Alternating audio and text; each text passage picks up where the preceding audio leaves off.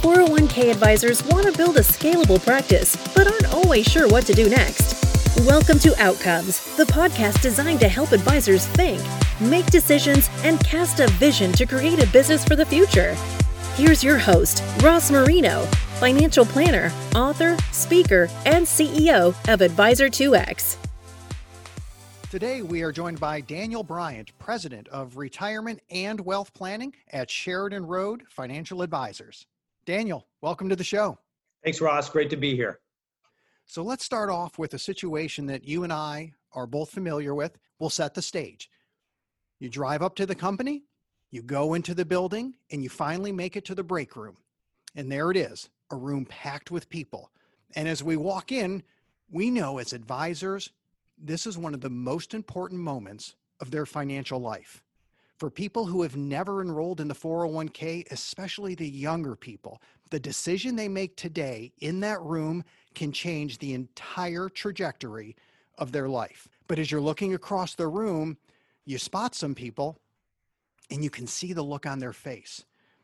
And you know, no matter what you say, they're just not going to enroll. Something's holding them back. Can you walk us through that moment when you realized, I have got to dig deeper, I've got to figure out how I'm going to help these people, and you dove into a research process? Yeah, thanks, Ross. Absolutely. That is one of the watershed moments when you go into an enrollment meeting and you look at the audience, those participants, and they look back at you and you know they are living and dealing with a myriad of issues, financial stresses, how to prioritize spending, saving, borrowing, and how they prioritize what's important in their lives.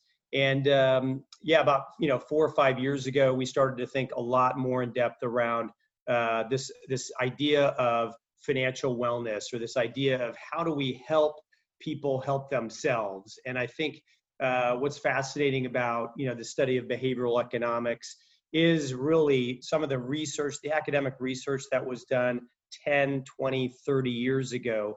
That research has sort of, grown and manifested itself into how we actually construct plans today, retirement plans or executive comp plans, and today even benefit plans to help more from a socialistic, paternalistic socialism standpoint, where we need to help nudge the participants to help them make better financial decisions. I think left to our own devices, unfortunately, we as humans, we don't make the best decisions, right? We impulsively borrow money or spend money when we don't need to. And those are the sorts of things that we dove into to think about. And that's excellent. There are issues that these people are dealing with, and that's what's preventing them from enrolling or increasing their deferral percentage. And no matter how much education we provide, it's going to be tough to nudge them along, as you said. And that's actually a fantastic book. And I love the whole idea of we get up in front and we teach and we try to help people see their future selves. And here's what you'll have down the road. Here's what you'll need down the road. And who actually knew that the best way, in many cases, to run an enrollment meeting is negative election?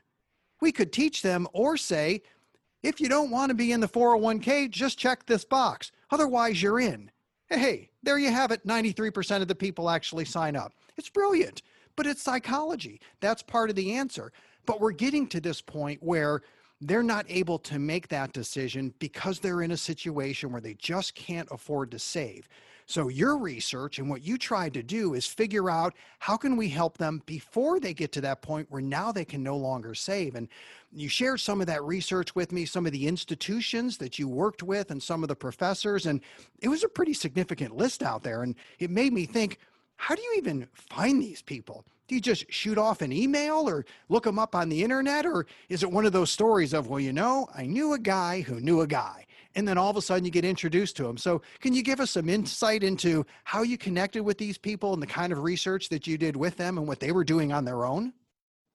Sure. So I think if you think about the granddaddies of the behavioral, neurological, social sciences, so you think about Richard Thaler, right, Nobel Prize winner from the University of Chicago, or Shlomo Bernartzi, who in our world, wrote Save More Tomorrow. And that was a chapter in Thaler's book, Nudge. But there's all sorts of this next generation group of behaviorists out there in terms of Dan Ariely and what he's doing at the Common Sense Lab, or Leslie Turner, who's now at Vanderbilt doing amazing research at around student loan debt and debt remediation. But the short of it is, it's literally you pick up the phone sometimes and you reach out directly, or it was friends of friends who got me in touch with them. I mean, Richard Thaler I've known for decades. He's obviously a superstar in today's world. But from there, you get to he's had this huge influence over so many different people. So all the folks at UCLA have collaborated with Richard. Dan Ariely has collaborated with Richard. So you go down the list, and it's a little bit of happenstance, a little bit of stick-to-itiveness.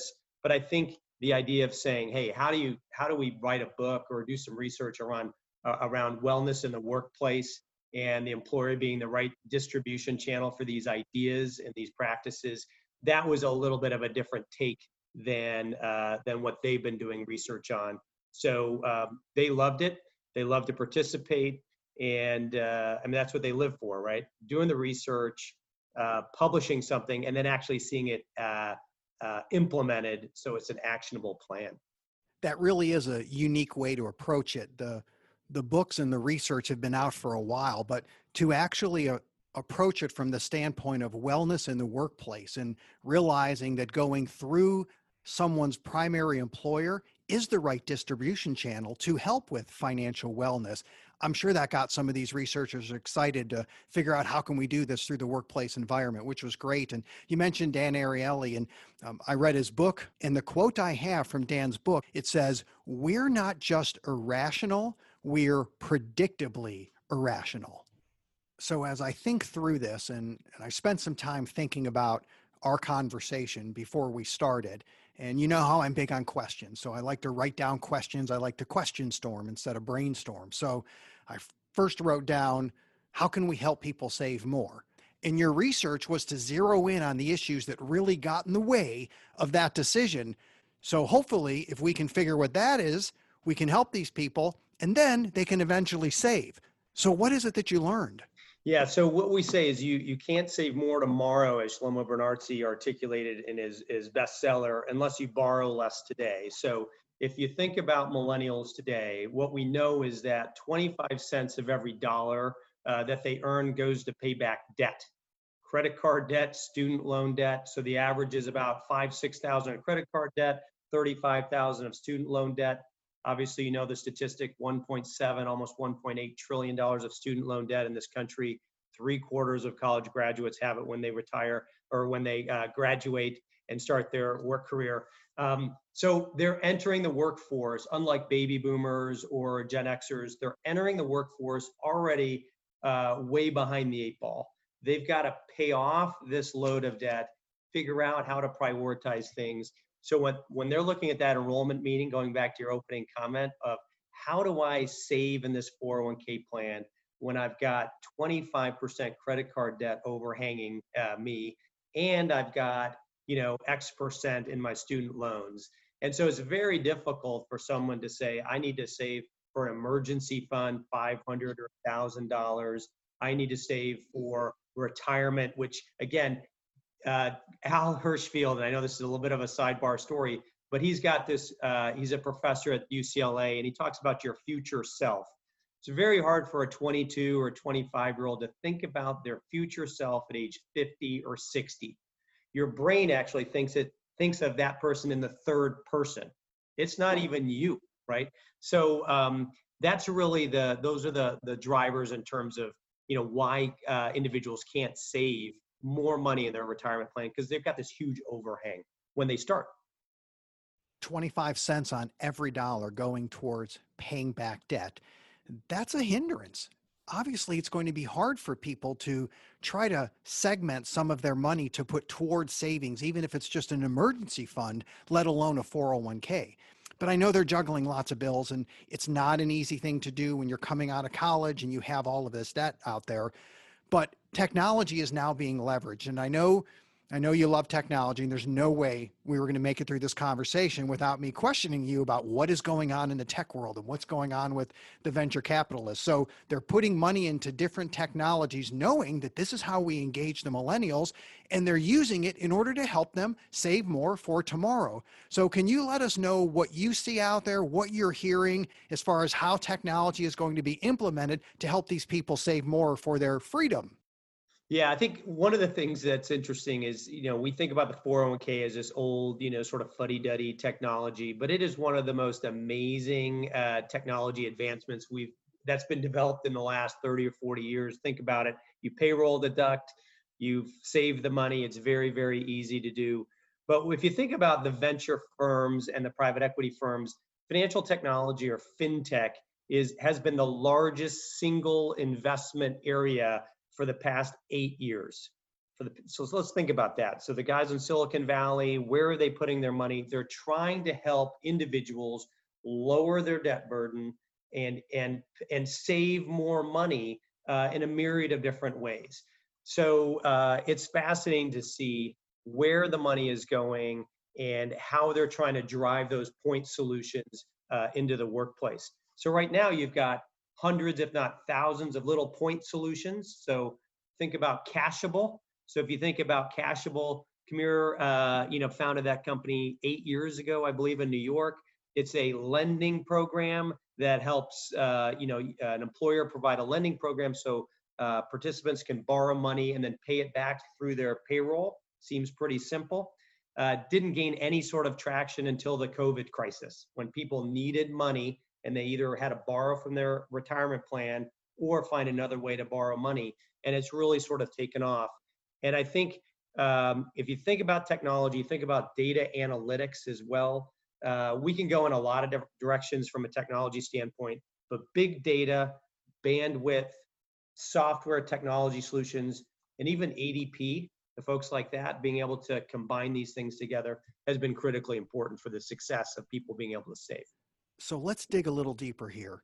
You just said more money is going into fintech than anything else. So venture capital money is going into the world of finance, more so than social media, more so than gaming. It's actually going into managing personal finances. Right now, we're late summer 2020. We're in the middle of the pandemic. I listened to you about a year ago at the Outcomes Conference in Denver, and you talked about the technology and what was coming down the road. Well, compliments of the pandemic, we're certainly seeing an acceleration of the adoption of certain technologies. And I'm sure there's a lot more going on behind the scenes that I'm not even aware of, but I know you're connected with some of these people. So can you take a moment and talk about what you think is happening as far as the acceleration and what kind of technologies are moving much faster where they're going to be adopted sooner rather than a few years down the road? Yeah, I think there's real quick to set the stage. I think there's three major trends that have happened or things that have transpired in the last 5 months. I think we've leapfrogged literally 5 years in 5 months when it comes to benefits, retirement, and technology in the workplace. So this idea of emotional, financial, and health wellness in the workplace, I think there's been this bright light shined on it in the last 5 months. That wasn't really the case before. So I think number one, that's really important. The second thing is the CEOs and CFOs of companies now, Ross, they very much are in tune with this. I think, a year or two ago, we would be talking to the HR director and they would need our help to convince the CFO that wellness programs were needed and important. Now there's complete alignment we're seeing at senior management, board, and HR saying, you know what, if people are furloughed or out of work, this financial wellness or anxiety is going to affect our entire company, right? And then the third thing I would mention real quick is it is now millennial. It's the time of the millennial, right? So the fact that student loan debt repayment was included in that CARES Act, that is a direct result of the millennials turning 40. There's almost 100 million of them.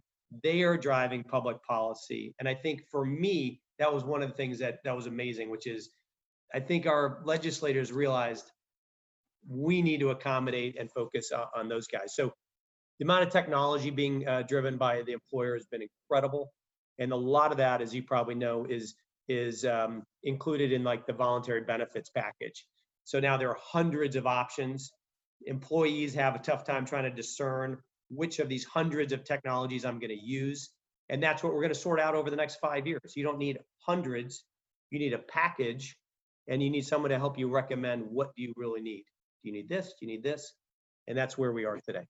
So now we're to the point where there's hundreds of options out there, and obviously people don't need hundreds of different technology providers or services out there, but what they do need is a package that is the right fit for their company. And as you were speaking, I had a kind of that next question queued up in my mind. Now, I was actually listening, I was present, I wasn't just drifting off, but it made me think that if there's all these technologies out there, maybe it's going to work, but maybe it won't work as fast as we thought it would. So I'm wondering, what is the challenge going to be to mass adoption? Because we know the end result is that package that really is going to help people customized for